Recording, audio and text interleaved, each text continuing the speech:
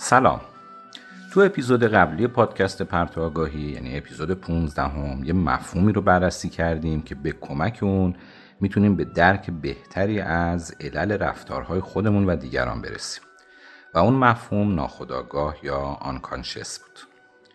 گفتیم که ناخودآگاه انباره بزرگی از احساسات، عواطف، هیجانات، خاطرات، امیال و آرزوهایی که معمولاً مطلوب و خوشایند ما نیستند و حتی باعث شرمساری یا مورد خشم و تنفر ما هم هستند.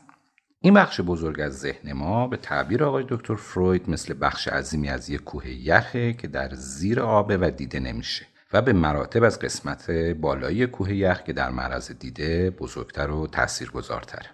به عبارتی ذهن انسان چیزهایی رو که دوست نداره از معرض دید خارج میکنه و در گوشه ها و پستوهایی که در معرض دید ما نیست و ما از اون آگاه نیستیم ذخیره میکنه. برای همینم بهش میگیم ناخودآگاه. این بخش عظیم و بزرگ پنهان شده در ذهن ما عامل بسیاری از رفتارها و هیجاناتیه که ما در حال انجام میدیم و حس میکنیم و شناخت اون بخش در هر فرد میتونه کمک کنه تا دلایل این هیجانات و احساسات و رفتارهای فعلی رو کشف کنیم و اونها رو تغییر بدیم یا اصلاح کنیم. در 16مین اپیزود از پادکست پرتو آگاهی میخوایم ببینیم که این ناخودآگاه چطور شکل میگیره و در مورد مفهوم دیگری به نام مکانیزم دفاع روانی صحبت میکنیم که باعث میشه درک بهتری از رفتارهای انسان داشته باشیم.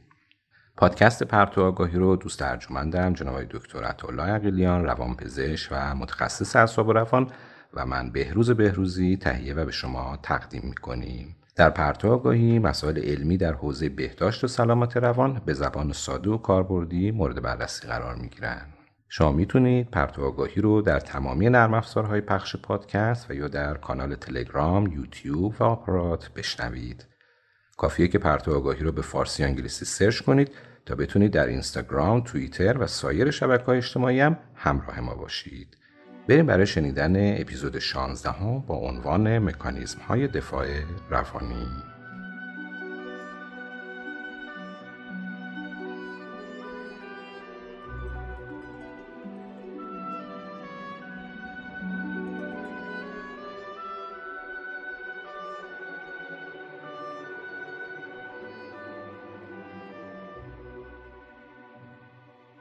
خب آقای دکتر عقیلیان عزیز سلام. خیلی سریع و روشن سوال این جلسه رو بپرسم. مکانیزم دفاع روانی چیه؟ منم سلام عرض میکنم خدمت شما و شنوندگان عزیز پادکستمون. بیاین موضوع رو اینجوری شروع کنم با یک مثال. ببینید وقتی بدن انسان در معرض میکروب ها قرار بگیره یا یک جراحتی به جسم انسان وارد بشه، بدن ما به طور خودکار شروع به دفاع در برابر این جراحت یا عامل بیماریزا میکنه تا جراحت رو هم ترمیم کنه. به این تو بدن ما میگن سیستم دفاعی بدن. بله. یه سیستم دفاعی مشابهی هم تو روان ما وجود داره تا در مواجهه با حوادث و رویدادهای ناگوار زندگی از فشار روانی ما کم کنه. روان ما در مواجهه با هیجانات منفی و نامطلوب از سازوکار مقابله‌ای استفاده میکنه. هیجانات نامطلوب شامل ترس و خشم و شرم و اضطراب و غم و حسادت میشن. مثلا وقتی فرد مورد تهدید، سرزنش، تمسخر، تهمت، انتقاد یا پرخاشگری قرار میگیره یا عزیزی رو از دست میده که منجر به هیجاناتی مثل خشم، ترس، شرم و غم میشه، روان فرد برای مواجهه با این فشار روانی و ترمیم این ضایعه به فرایندی دست میزنه که به اون مکانیسم دفاع روانی میگیم. بله. اگر مکانیسم دفاع روانی نباشه، روان انسان در مواجهه با هیجانات منفی و ناخوشایند قوی دچار فروپاشی میشه. سازماندهی و تمرکز و انسجام روان و تفکر ما به هم میریزه.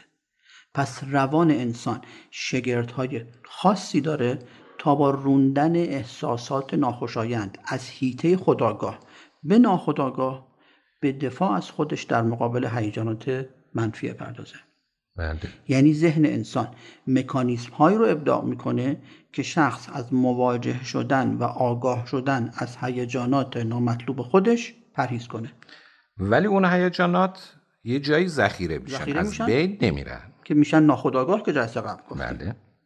همون مثال هایی که تو اپیزود قبلی زدیم، مثلا تفکر من به تبعیض جنسیتی معتقده و تحصیلات و پیشرفت و نقشای اجتماعی مهم رو برای پسرها میدونه. اما خب اگه این تفکر رو من ابراز کنم برای من زشت و خجالت آوره، پس این تفکر رو من میفرستم توی پستوهای ناخودآگاهم. بله. یا من مثلا فکر میکنم زادگاه و نژاد لیاقت و اعتبار میاره و اگر نمیتونم این فکرم رو ابراز کنم و از این تفکر خودم خجالت میکشم، این باور و احساس میره تو ناخودآگاه و به ظاهر فکر میکنم چنین حسی و چنین فکری ندارم. اگر باور کنم که خطر کرونا جدی، واقعی، خطرناک و نزدیکه، ترسای زیادی بر من ایجاد میشه. پس من میخوام از این حسای منفی دردناک پرهیز کنم و از این مکانیزم‌های دفاعی روانی استفاده میکنم. بله. مکانیزم‌های دفاعی روانی انواع مختلفی دارن که حالا به اجمال توضیح میدیم تا بهتر موضوع برام باز بشه. با درک کافی از مکانیزم‌های دفاع روانی و آگاهی به احساسات، افراد با شفافیت بیشتری به لایه‌های درونی‌تر و کنه معنای رفتارهایی که تا اون لحظه منطقی به نظر نمیرسه و منطقی براش پیدا نمی‌کنن میرسن. خب پس در واقع اینطوری من متوجه شدم که دفاع روانی یک شگرد یا یک فرایندیه که روان انسان برای مقابله با شرایط سخت و هیجانات نامطلوب داره. این احساسات ناخوشایند رو از حیطه خودآگاهمون برمی‌داره میبره توی ناخودآگاه و باعث میشه که ما از رو در رو شدن و مواجه شدن با اونها دوری بکنیم و با این روش در واقع مانع فروپاشی و فشار بیش از حد روی روان ما میشه. این برداشت من درسته؟ بله کاملا درسته، جنبندی بسیار خوبی بود. خب دفاعهای روانی میتونن خودآگاه یا ناخودآگاه باشن. اگر من عمدن سعی کنم به خاطر و احساسی فکر نکنم و اون رو فراموش کنم، میشه یک دفاع روانی خودآگاه. یا گاهی وقتا ناخودآگاه و خارج از اراده منن. پس فراموش کردن یک حس یا یک خاطره میتونه عمدی و آگاهانه باشه یا غیر ارادی و ناآگاهانه. بله. دفاع ها میتونن انطباقی باشن یا غیر انطباقی. یعنی چی؟ یعنی نتیجه نهایی این دفاع برای من مفید باشه یا مضر باشه. به همون مثال سیستم ایمنی بدن برگردیم. سیستم ایمنی بدن از بدن محافظت میکنه، گفتیم برای مواجهه با جراحت ها، برای مواجهه با باکتری و ویروس ها، برای بدن ضروریه. اما گاهی عملکرد این سیستم از تعادل خارج میشه. احتمالاً اصطلاح بیماری‌های خود ایمنی رو شنیدین. بله. بدن به طور اشتباهی بر ضد خود بدن واکنش نشون میده. مثلا یه سری حساسیت ها یا مثلا حتی بیماری مثل MS هم ظاهرا جزو بیماری خود ایمنی شناخته میشن. هستن. بله. پس گاهی وقتا یک حساسیت نامتناسب و بیش از حد بدنمون نشون میده. بله. مثلا احتمالاً شاید این داستان مثلا انگ آلرژی به یک ماده غذایی یا حتی انگ آلرژی به نیش زنبور رو شنیدین. بله. اینا نمونه هایی از واکنش های نامتناسب سیستم ایمنی بدنن که هدف از این واکنش دفاع از بدنه. مثلا واکنش به نیش زنبوره، اما خود این واکنش گاهی وقتا تبدیل به بیماری میشه که بیماریش میتونه اورژانس هم بشه. بله. یا خیلی حساسیت هایی که مواد غذایی داریم هم به همین شکل، یه حساسیت بیش از حده که تبدیل به بیماری میشه که گاهی اوقات برای در واقع کاهش این فعالیت بیش از حد سیستم ایمنی یه مقدار سیستم ایمنی رو با دارو معمولا ممکنه سرکوبش بکنیم. خیلی شبیه همین مثالا که برای سیستم ایمنی جسممون گفتیم، دفاعهای روانی هم برای حفظ تمامیت روان از مواجهه با وقایع و احساسات منفی قوی طراحی شدن و باید عملکرد انطباقی داشته باشن، اما گاهی وقتا از حالت انطباقی خارج میشن و تبدیل به یک دفاع غیر انطباقی میشن که خودش تبدیل میشه به یک اختلال.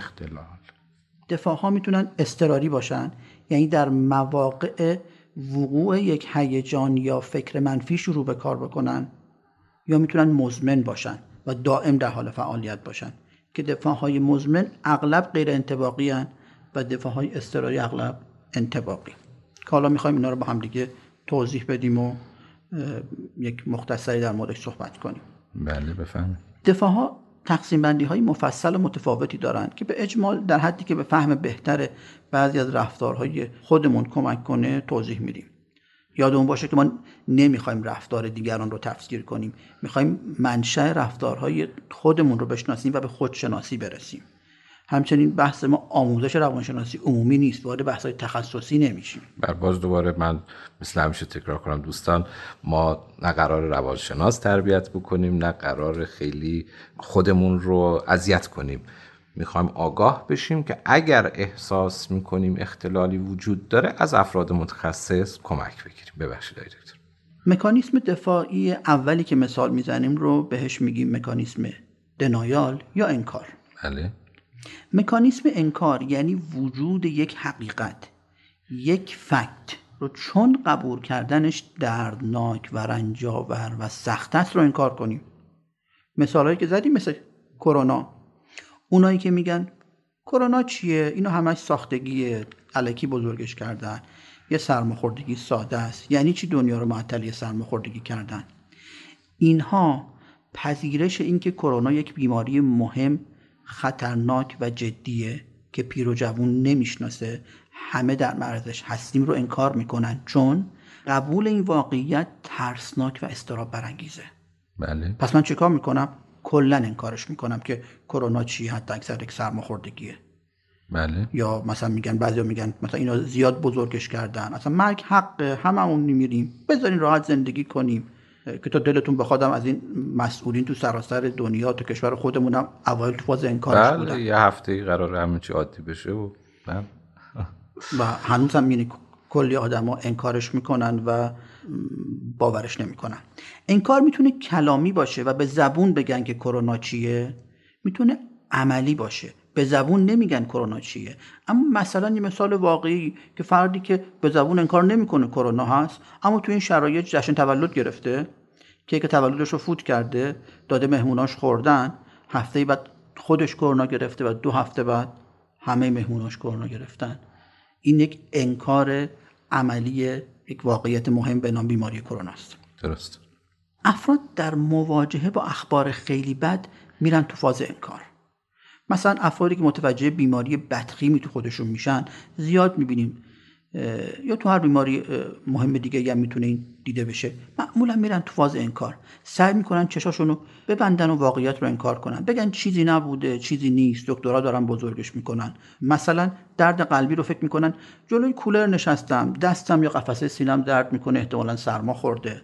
یا مثالی که جلسه قبل در مورد فرد مبتلا به دیابت زدیم که درمانش رو جدی نمیگیره و عملاً داره انکار عملی میکنه. بله. نمیگه دیابت ندارم، اما وقتی درمانش رو جدی نمیگیره اهمیت دیابت رو داره انکار عملی میکنه. خیلی جالبه این موضوع انکار در شرایط سخت، که شاید سخت ترین چیز برای یک انسان مرگ باشه، در مقابله با اضطراب مرگ در واقع خیلی پیش میاد. هفته گذشته پادکست آقای دکتر علی ثاقبی رو گوش میکردم که آخرین قسمتش در رابطه با اضطراب مرگ بود و ایشون میفرمودن که خیلی افراد در مواجهه با بیماری‌های سخت که اونها رو دچار اضطراب ناشی از مرگ میکنه، اولین برخوردشون انکار هست. نه چیزی نیست و جدی نمیگیرم و حالا دکترها نمیدونم خیلی متوجه نمیشن و ببخشید از این نوع حرفا و دقیقا اونجا در رابطه با اضطراب سنگین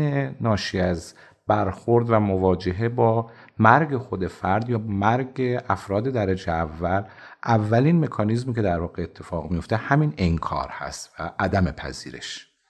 احسن. پادکست دکتر ثاقبی دوست دانشمندمون بسیار پادکست ارزشمندیه که حالا اگر شنونده ها دوست داشتن میتونن اون هم تو شبکه‌های اجتماعی پیگیری کنن و گوش کنن. اون مثالی که جلسه قبل در مورد خیانت شریک کاری عاطفی زدیم، بله.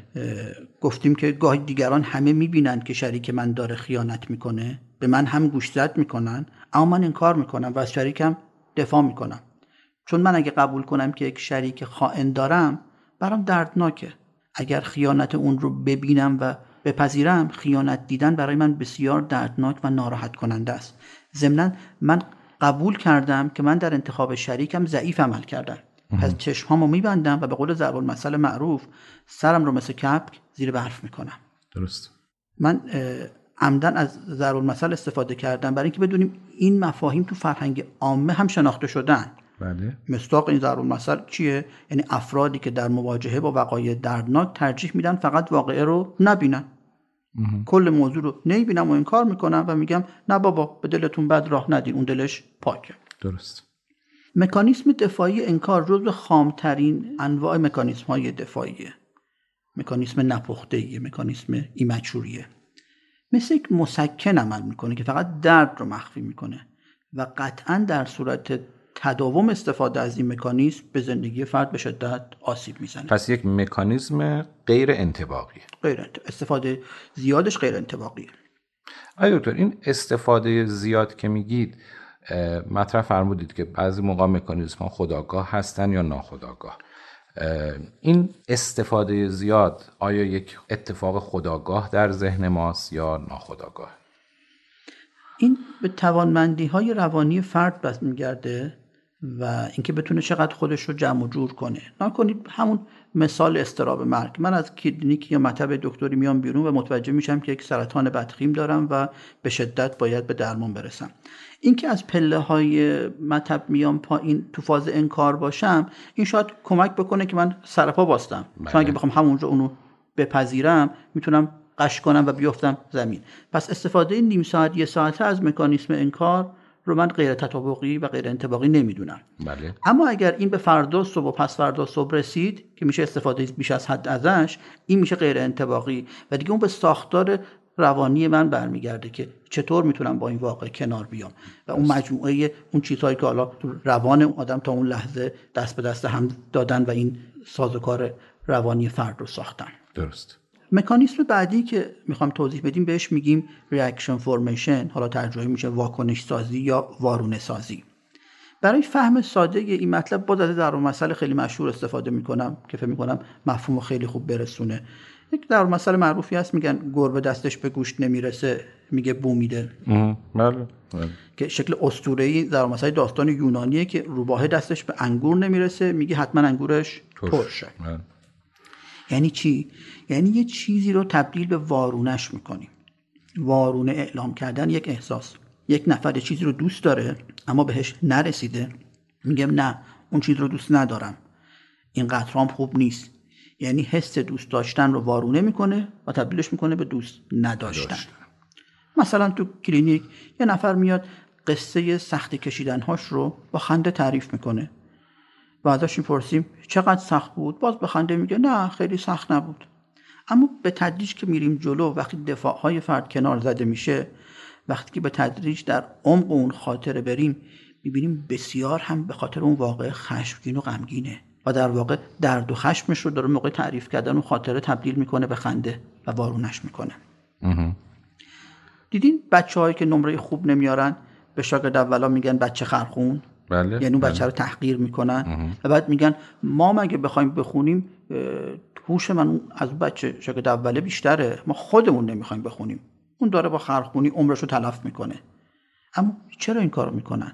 این کارو میکنن تا بر احساس ناخوشایند ناکامی تحصیلی خودشون سرپوش بذارن. انواع شوخی‌های از این طیف که احتمالاً شنیدید، مثلا میگن دخترها یا خوشگلن یا دانشجوی پزشکی، چه می‌دونم دخترها یا خوشگلن یا شاگرد اول. بانوان پزشک همکار دکتر ناراحت نشه. دیگه داریم میگیم که اون سرپوش گذاشتن رو احساس ناکامی اون آدم ناموفق است. بله کاملا همینطور. یک مثال عمومی‌تر بزنم، دیدین آدمای عوام بی پول مثل خود من میگن پول چرک کف دست، پول خوشبختی نمیاره. اونایی که پول دارن خواب آروم ندارن، ما حداقل یه خواب آروم داریم. بله. و اینجور چیزا. البته نه اینکه بگم پول خوشبختی میاره، اینا رو تو اپیزود افسردگی در مورد این چیزها صحبت کردیم. بله کاملا. اما همه اینها اون حس منفی ناکامی و حسادت نسبت به اون پولدارها رو با مسکن گوشت بو میده، انگور ترشه یا خرخونی فایده نداره یا پول خوشبختی نمیاره دارم آروم میکنم. بله. یعنی اون چیزی که ندارم و تو ناخودآگاهم اتفاقا خیلی هم دوستش دارم. بله. میگم نه، خیلی چیز تحفه‌ای نیست و حسمون رو وارونه میکنیم و میگیم دوستش نداریم. که در واقع این ذخیره شدن این حس و هیجان منفی در ناخودآگاه همون چیزی که روی رفتار ما تأثیر میزنه. یعنی حالا به طور عمومی یه فرد موفقی رو میبینیم توی حوزه‌ای، اگر مثلا یک اشتباه کوچکی مثلا رخ میده یا یک مسئله بدی از اون رخ میده، چنان ما ابراز خشمی میکنیم که اصلا با اون موضوع مطابقت نداره و در واقع ما داریم اون احساس غم، خشم و ناکامی رو که داشتیم سر یک نفری که اون چیزی رو داره که ما نداریم خالی میکنیم. شاید اگر اون اشتباه رو یه آدم دیگه معمولی میکرد ما اونقدر خشم رو نشون نمیدادیم، ولی با یک فردی که از نظر ما موفقه ولی ما انکار کردیم این رو، در واقع برخورد غیر عادی میکنیم. احسن. یعنی اون حسادت نسبت به اون آدم سر جاشه، اما من وانمود میکنم که بهش حسودیم نمیشه و این خشم ناشی از حسادت رو میتونم به هر بهانه‌ای انگار بروز بدم. یه فرصتی گیر میارم یهویی اینو تخلیه‌اش میکنم. مکانیسم دفاعی بعدی که میخوام توضیح بدم اسمش از پروژکشن یا فرافکنی، یعنی نسبت دادن ماهیت شخصی به دیگران. یعنی حسم رو مثل پروژکتور بندازم رو دیگران. مثلا من از کسی بدم میاد اما میگم اون با من مشکل داره. من فلان درس یا از فلان استاد خوشم نمیاد، درسشو یاد نمیگیرم، درسشو خوب نمیخونم، میگم استادش با من مشکل داره. بله. فردی کارشو دوست نداره، میگه رئیسم یا همکاران با من مشکل دارن. مشکلات خودمون رو گردن این و اون بندازیم. دیدین بعضیا مسئولیت هیچ رفتاری رو قبول نمیکنن، همه چیز رو تقصیر دیگران میندازن. مثلا کاسب یا فروشنده که این خودشو پاک میدونه، میگه من نون حلال میخوام، اما همکارا و مشتریا دزدن، من مجبور میشم که فلان کار غلط رو بکنم، در حالی که در ناخودآگاهش خودش طماع و حریصه و این رو به شکل فاسد بودن همکارا و جو بازار فرافکنی میکنه. به قول حافظ توبه فرمایان چرا خود توبه کمتر میکنند. احسن. معتادا میگن اونقدر تو خونه به ما گیر میدن و مشکوکن و قر میزنن و بیمحلی میکنن و فلان که من مجبور شدم معتاد بشم. یعنی همه مقصرن جز خود من، همه بدن جز من. علت ناکام و ناموفق بودن من چیه؟ جامعه. و در شکل کلانترش مشکلات اقتصادی و اجتماعی جامعه تقصیر کیه؟ دشمن. آی دکتر، من باز میخوام اینجا یه قول از شما بگیرم. بحث مسئولیت پذیری در زندگی بسیار چیز مهمیه. حالا اینجا در واقع این پروژکشن یک جوری از زیر بار مسئولیت خارج شدنه. موافقید ما یک اپیزودی رو حالا هرچند کوتاه به این موضوع اختصاص بدیم، چون یه مقداری فکر میکنم این توی فرهنگ ما این عدم مسئولیت پذیری جا افتاده. ما از کودکی به بچه هامون یاد میدیم که جیغ میزنه، میگیم پسر همسایه بود جیغ زد، نمیدونم سرش میخوره به میز، میگیم میز بد بچه ما رو زدی. بزرگتر میشه میره دانشگاه، مثلا فرض کنید میگیم آقا این سهمیه ها نذاش بچه ما قبول بشن. بله اون تبعیض ها وجود داره، ولی خیلی هم با همون شرایط میرن و به هر حال موفقیت خوبی به دست میارن. همینجور بریم بالا تا اینکه بالاخره به قول شما اون دشمن رو بزرگ میکنیم تا به هر حال عدم توانمندی‌های خودمون رو از زیر بار مسئولیتش خارج بشیم. این بحث فرهنگیش خیلی پررنگه. اجازه میدید راجع به این موضوع ما توی اپیزود صحبت بکنیم، این قول رو به مخاطبان بدیم؟ این هم مبحث خوبی میشه. حالا چشم به مبحث براش من متن آماده میکنم، بشینیم در مورد مسئولیت پذیری صحبت کنیم. ببخشید بر میون کلمتون اومدم، چون میگم اون مطلبی که گفتید یاد مسائل خیلی مهمی افتادیم. بفرمایید. خواهش.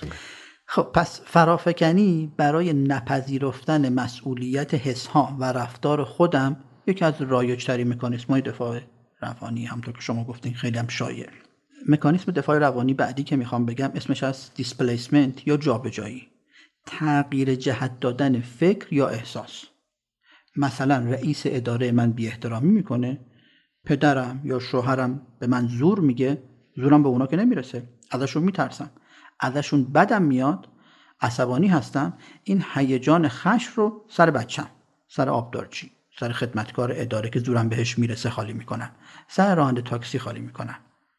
یعنی جهت خشم از یک نفر که زورم بهش نمیرسه به کسی که زورم بهش میرسه تغییر میکنه و این داستان زنجیروار ادامه پیدا میکنه.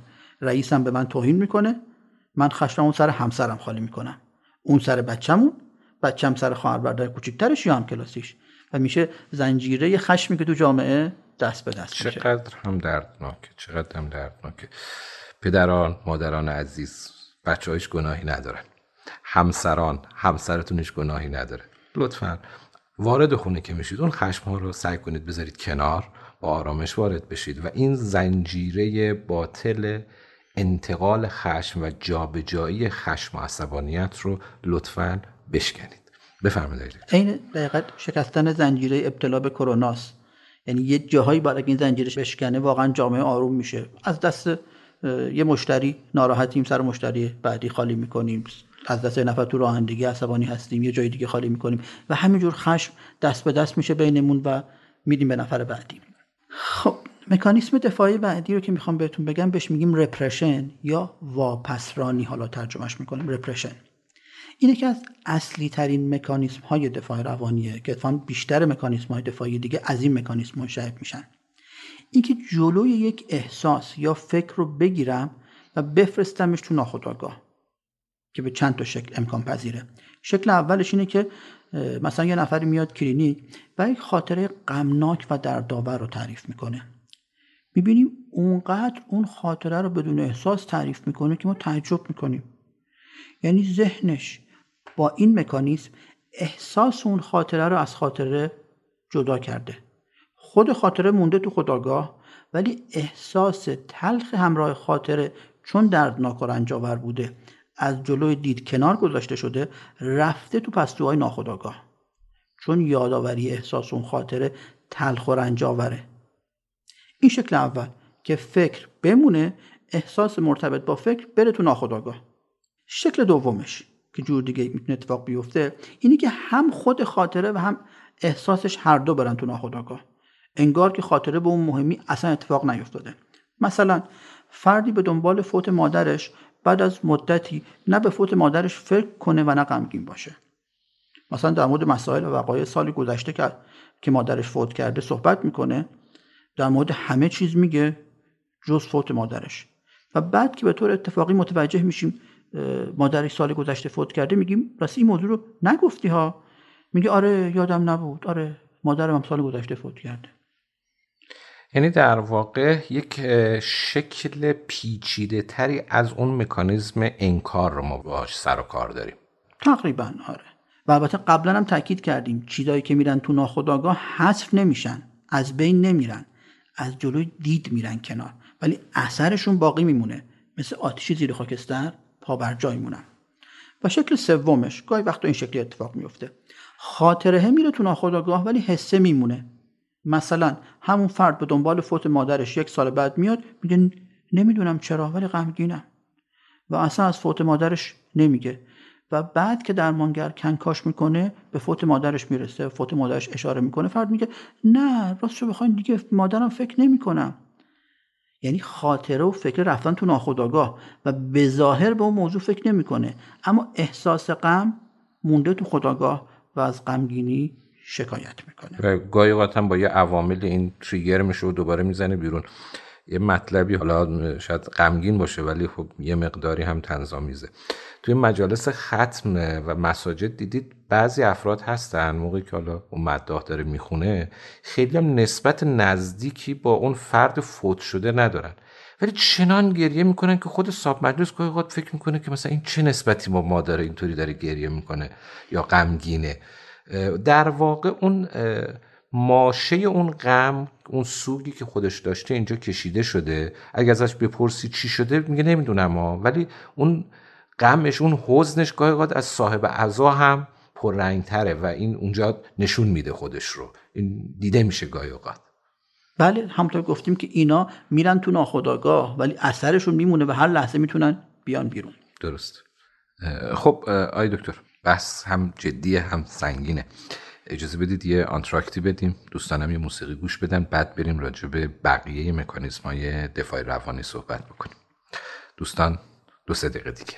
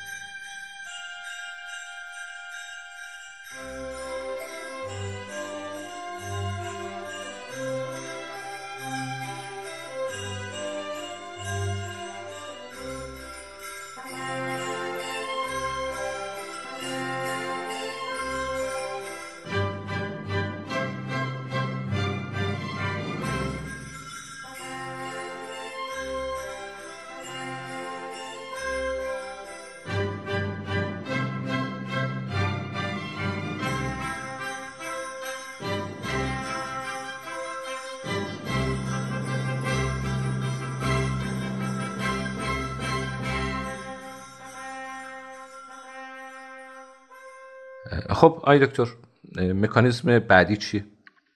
این مکانیزمی گفتیم اسمش رپرشن بود که یک مکانیزم ناخودآگاه بود. مشابه این مکانیزم یه مکانیزم دیگه است، بهش میگیم ساپرشن یا سرکوب ترجمه میشه. اون مکانیزم شبیه همینه ولی آگاهانه است.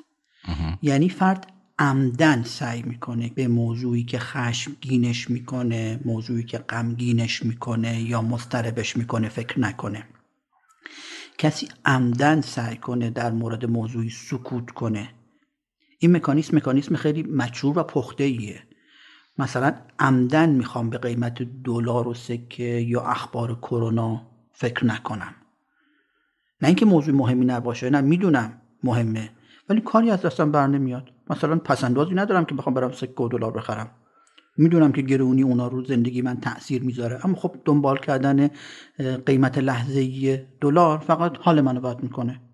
همینطور کرونا، من رعایت و نکات بهداشتی رو به سهم خودم انجام میدم، مراودات اجتماعیمو کم کردم، اما اخبار ابتلا و فوت فلان فرد و فلان پزشک و فلان ورزشکار و هنرپیشه من رو فقط مضطرب میکنه.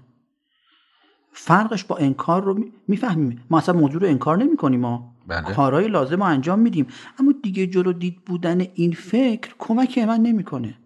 برای آرامش خودم آگاهانه این فکر و احساس مرتبط با اون رو کنار میذارم. جالبه. حالا این مطلب که گفتید، من فکر میکنم خودم این کار رو در رابطه با این کرونا کردم. حالا بعد از اون 1 ماه اولی که حالا به نوعی کنجکاو بودیم، هی اخبار رو دنبال میکنیم ببینیم چی شده نشده اینها، بعدش من سعی کردم اخبار رو خودم گوش ندم خیلی راجع به این موضوع، و حتی از مثلا خیلی دوستان که همینجور چپ و راست نمیدونم پست‌های مختلف میفرستادن راجع به کرونا و اینجوری میشه اونجوری میشه و اینها، هم خواهش کردم که آقا نفرستید برای من، بذارید من اون آرامشم حفظ بشه. اگر قطعا راه حلی پیدا بشه اینقدر بولد میشه، اینقدر بزرگ میشه که حتما همه خبردار میشیم. اینقدر اخبار جزئی و اینها رو نفرستید. من واقعا اینا خواهش کردم از دوستانم و به نوعی منم هم سرکوب رو انجام دادم. حالا نمیدونم کار درستی بوده یا غلطی بوده. بله، مواجه شدن با اخبار تلخ آدم اذیت میکنه و ضرورتی نداره اگه کاری از دستمون بر نمیاد بخوایم خودمون رو با این اخبار تلخ مواجه نگه داریم. یه اصطلاحی هست، حالا تو اصطلاح فکر می‌کنم عربیش میگن کظم غیظ. بله. یا فروخفتن خشم. بله.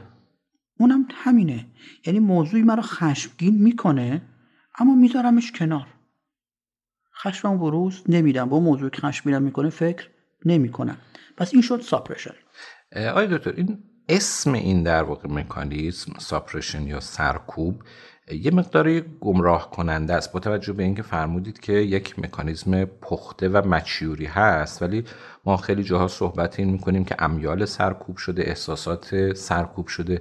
این عنوان با اون تعریف یه مقداری تو ذهن مخاطبین ممکنه در واقع یک تضادی به وجود بیاره. یه مقداری راجع به ماهیت این و اینکه چقدر مکانیزم انطباقی یا غیر انطباقی هست برامون توضیح بدید. شاید ترجمه فارسیش واقعا ترجمه خوبی در باشه کلمه سرکوب، ولی اینکه من اختیار ساپرس کردن امیالمو داشته باشم این یک مهارته و یک توانمندی روانیه.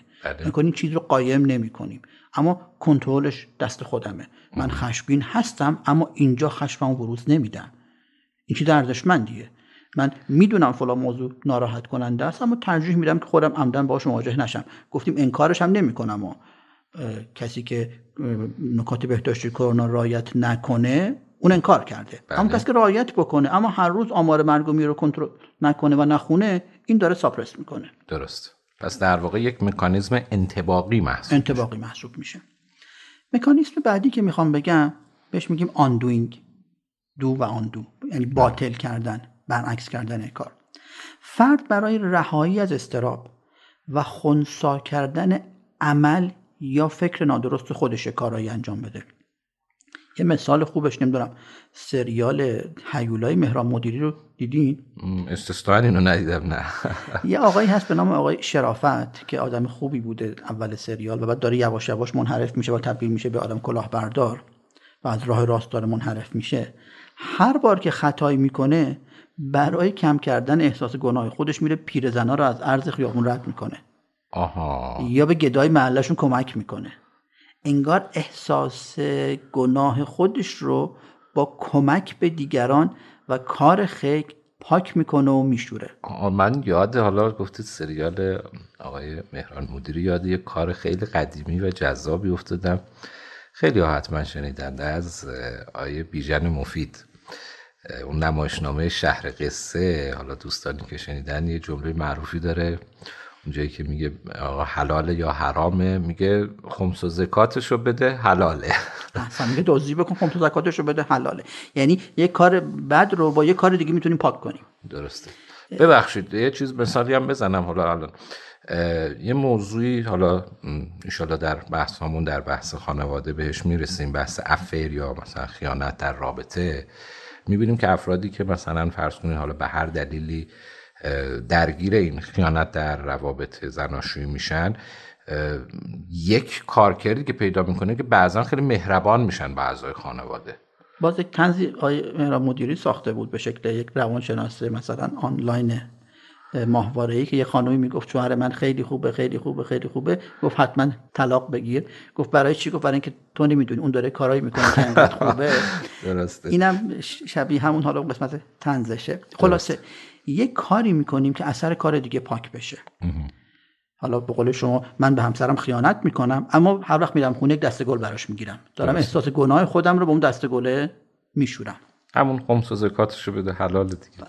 تو افراد وسواسی این رفتار وسواسیشون یه مدل دقیقاً باطل کردن دیده میشه. مثلا یک فکر بد میاد تو ذهنشون، حالا با یک صلوات یا با ذکر یا با شستن میخوان اون فکر بد رو خنثی کنن. پس این شد مکانیسم آندوینگ. بله. مکانیسم بعدی هم که مکانیسم بسیار جالب و قشنگیه بهش میگیم رشنالیزیشن. درسته. یا دلیل عقلانی آوردن. حالا دلیلی که ظاهرا عقلانیه. مثلا به یک فرد میگیم چرا درس نمیخونی؟ بابا چرا واحداتو همش میافتی؟ میگه بابا مگه تو خونه پر سر صدای ما میشه درس خون؟ تازه چه درسی؟ استاد بی سواد چیزی یاد ندارن یاد بدن. بعدش هم فارغ التحصیلاش هم بیکارن.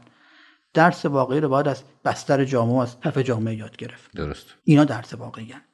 خب شاید بخشی از حرفاش درست باشه، ولی اینا بهانه‌های روانی درس نخوندن و توجیه تنبلی و ناکامی تحصیلیه. درست.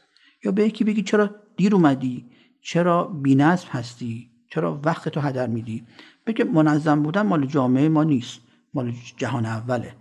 جامعه منظم که توش وقت و زمان اهمیت واقعی داره، منظم بودن تو جامعه ما ارزش واقعی نداره. درست. همون چیزی که در حالا عوام ما میگیم یه جورای توجیه کردن، حالا رشنالیزیشن، عقلانی سازی، یعنی برای یک رفتار غلط ما دنبال یک دلیل منطقی بگردیم و توجیهش ظاهرا منطقی. یا به این نفر میگیم که آقا خیلی جدیدن بی‌حوصله شدی و الان بی‌حوصلگیشو بهش گوشزد میکنیم که انگار درگیر افسردگی شدی.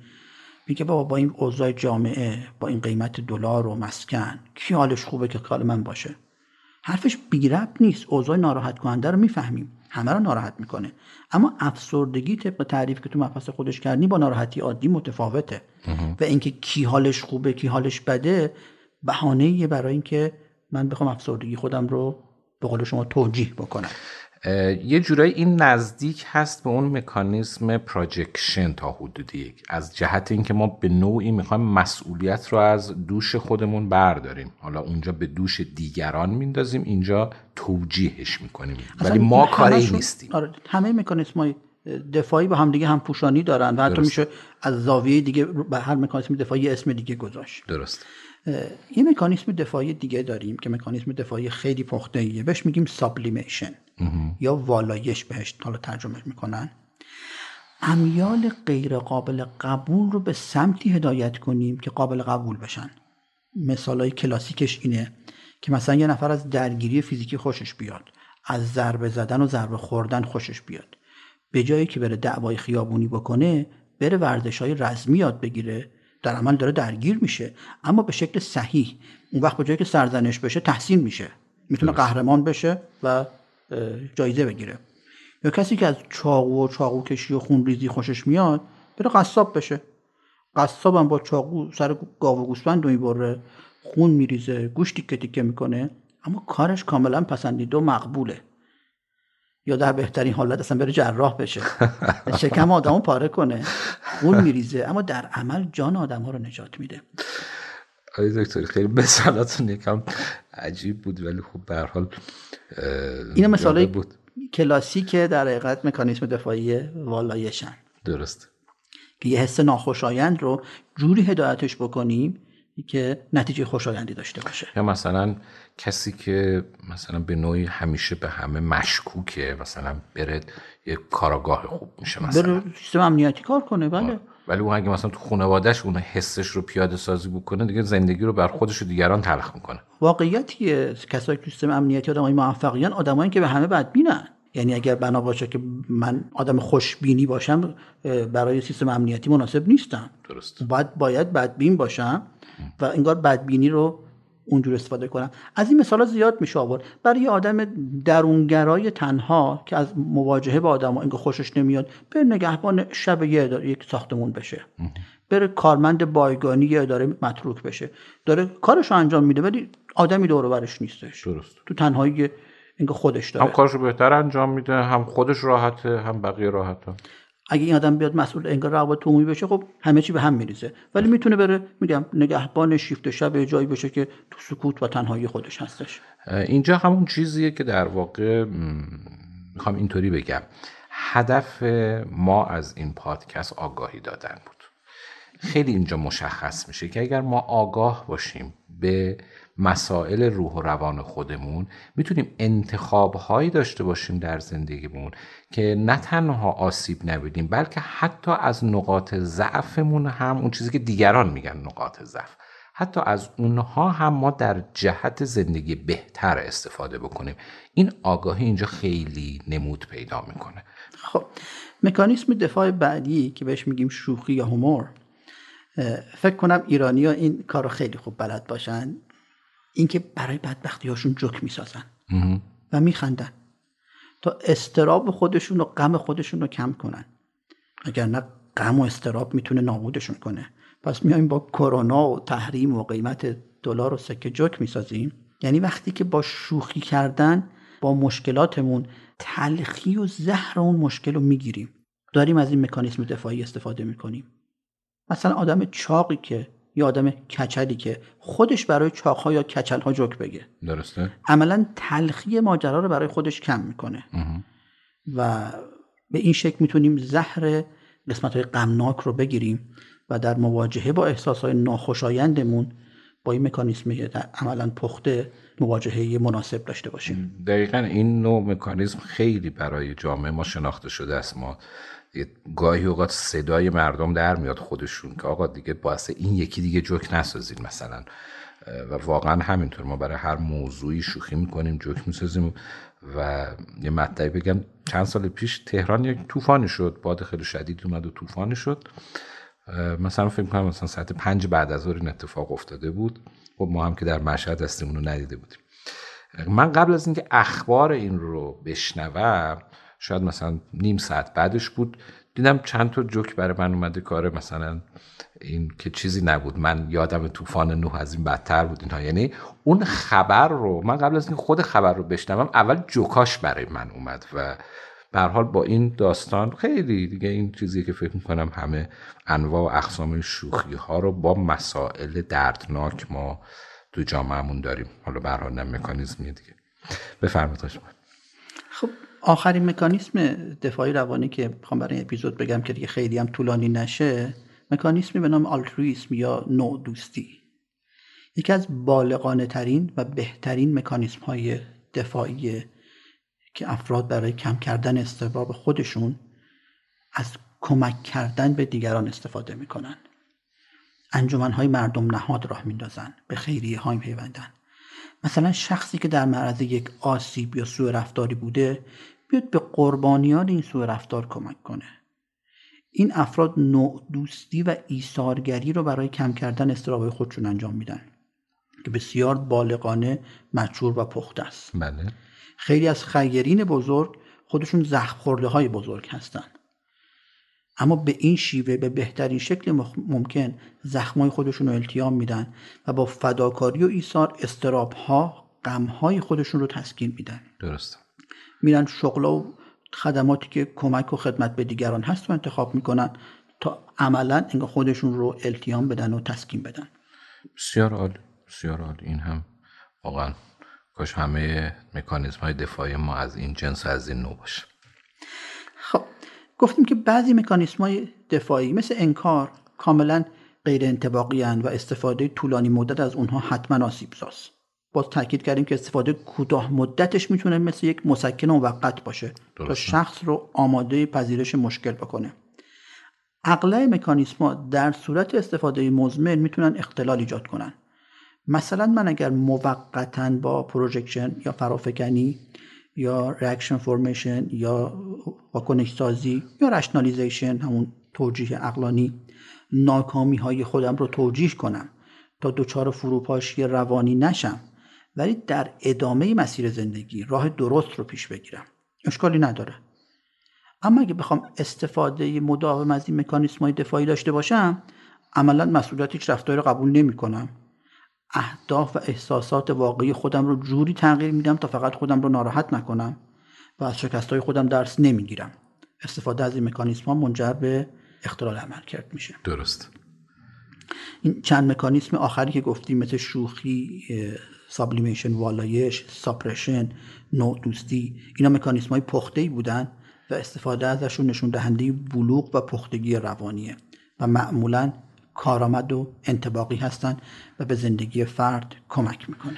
خب حالا آقای دکتر با این مکانیزم‌های غیر انطباقی چی کار بکنیم؟ حالا شناختیمشون، فهمیدیم چی هستن، چی کار کنیم که چه خودمون چه ناخودآگاهمون این مکانیزم رو به کار نبرند؟ مکانیزم‌های دفاعی غیر انطباقی مثل لکه رو صورت آدم میمونن. دیگران لکه رو میبینن ولی ما نمیبینیم. یعنی خودمون متوجه نمیشیم. وقتی ذهنمون داره خودمون رو فریب میده، ما خودمون نمیفهمیم. خب برای لکه صورتمون چه کار میکنیم؟ یا دیگران به اون میگن که رو صورتتون لکه، یا از آینه استفاده میکنیم. یعنی دوستان مورد اعتماد، افراد نزدیک خطای رفتاری ما رو گوشزد میکنن و اگر گوش شنوا داشته باشیم و مقاومت نکنیم میپذیریم. یا گفتیم که از آینه استفاده میکنیم که در مثال حالا ما آینه میتونه جلسه روان درمانی باشه. روان درمانگر ما آینه ماست. ببخشید مخاطبین عزیز و گلمون، درسته آقای دکتر میفرمایند خطای رفتاری رو گوشزد بکنیم، اما پشت این قضیه موضوع هست رفتار انتقادی نداشته باشیم. حالا فردا شروع نکنیم همدیگه گوشزد کردن، میگین الان یه لکه رو صورتت من میبینم تو نمیبینی. یه تعادل لطفاً این بازی رو شروع نکنید. من همش از اون طرفش نگاه میکنم و میگم اگر انتقادتون کردن پذیرا باشیم و مقاومت نکنید. نمیگم انتقاد بکنید. درست. ما با خودمون صحبت میکنیم که اگر دیگران گفتن فلان کارت اشتباهه، سریع از خودم دفاع نکنم، فکر کنم ببینم که کجا این کارم اشتباه بوده. آره، اون دوستان عزیزی که دیابت دارن و حرف گوش نمیدن، خب یه مقداری به این موضوع توجه بکنید. احسن. خب گفتیم که پس تو مثال ما آینه شد جلسه روان درمانی. روان درمانگر ما آینه ماست. تحلیل رفتار ما رو به سمت ما منعکس میکنه. در جلسه روان درمانی درمانگر وظیفش کشف دفاعها، کشف مقاومت‌های ماه. دفاعهای ناکارآمد و آسیبزا رو شناسایی میکنه، دفاعهای کارآمد رو هم پیدا میکنه. برای تقویت عملکرد روانی فرد دفاعهای کارآمد رو تقویت میکنه و برای دفاعهای ناکارآمد و غیر انطباقی پیشنهادهای جایگزینی با دفاعهای کارآمد و انطباقی میده. درسته؟ عملاً درمانگر کمک میکنه تا قسمت‌های سالم عملکرد ذهن من تقویت بشه و قسمت‌های آسیب دیده ترمیم بشه و در نهایت باعث ارتقاء عملکرد روانی فرد و افزایش انعطاف پذیری و تاب‌آوری در مقابل مشکلات بشه. بسیار عالی. آقای دکتر خسته نباشین. خیلی خواهش میکنم. بس این جلسه حسابی طولانی شد و بسیارم جذاب بود. امیدوارم که مخاطبین عزیزمون از صحبت‌های شما حسابی استفاده کنیم. دوستان عزیز، مثل هر جلسه جمع‌بندی کوتاهی داشته باشم از مباحث این قسمت. آقای دکتر عقیلیان به ما گفتن که انسان در برخورد با شرایط سخت احساسات و تجربیات ناخوشایند مثل سرزنش، تحقیر، تمسخر، تهدید، پرخاشگری یا از دست دادن عزیزان دچار هیجاناتی میشه مثل ترس و شرم و غم و ذهن برای اینکه فشارهای ناشی از این هیجانات و احساسات ناخوشایند رو کاهش بده و مانع فروپاشی روان انسان بشه فرایندهایی رو به کار میگیره تا این هیجانات رو از خودآگاه به ناخودآگاه منتقل کنه و به عبارتی از معرض دید خارج کنه که عملاً اگر این اتفاق نیفته ذهن انسان انسجام خودش رو از دست میده و کارکردش مختل میشه. در ادامه انواع فرایندهایی رو که ذهن به کمک اونها به دفاع از خودش میپردازه بررسی کردیم و آقای دکتر گفتن که برخی از این فرایندها میتونن انطباقی باشن، یعنی کمک کنند که فرد ذهن و روان سالمتری داشته باشه، ولی در برخی موارد این مکانیزم ها غیر انطباقی میشن و باعث میشن که فرد در رفتارها و هیجانات و احساسات خودش دچار اختلال بشه که شناخت این مکانیزم ها میتونه ریشه های رفتارهای ناهنجار و احساسات و هیجانات آزاردهنده رو در انسان نمایان کنه و در اصلاح و درمان اونها مؤثر باشه. بقیهش رو هم که توصیه میکنم 2-3 بار بشنوید و انشالله که مفید فایده واقع بشه. پرتو آگاهی رو دوست خوبم دکتر عطا عقیلیان روانپزشک و متخصص اعصاب و روان و من بهروز بهروزی تهیه و منتشر میکنیم و تلاشمون اینه که بتونیم به افزایش سطح بهداشت و سلامت روان جامعه کمک کنیم. این پادکست رو در تمامی نرم افزارهای پخش پادکست مثل کست باکس، آیتیونز و اپل پادکست میتونید بشنوید یا در کانال‌های ما در تلگرام و آپارات و یوتیوب اون رو دنبال کنید. عبارت پرتو آگاهی رو به فارسی و انگلیسی سرچ کنید و در اینستاگرام و توییتر هم همراه ما باشید. سربلند، شادکام و سلامت باشید. میشه.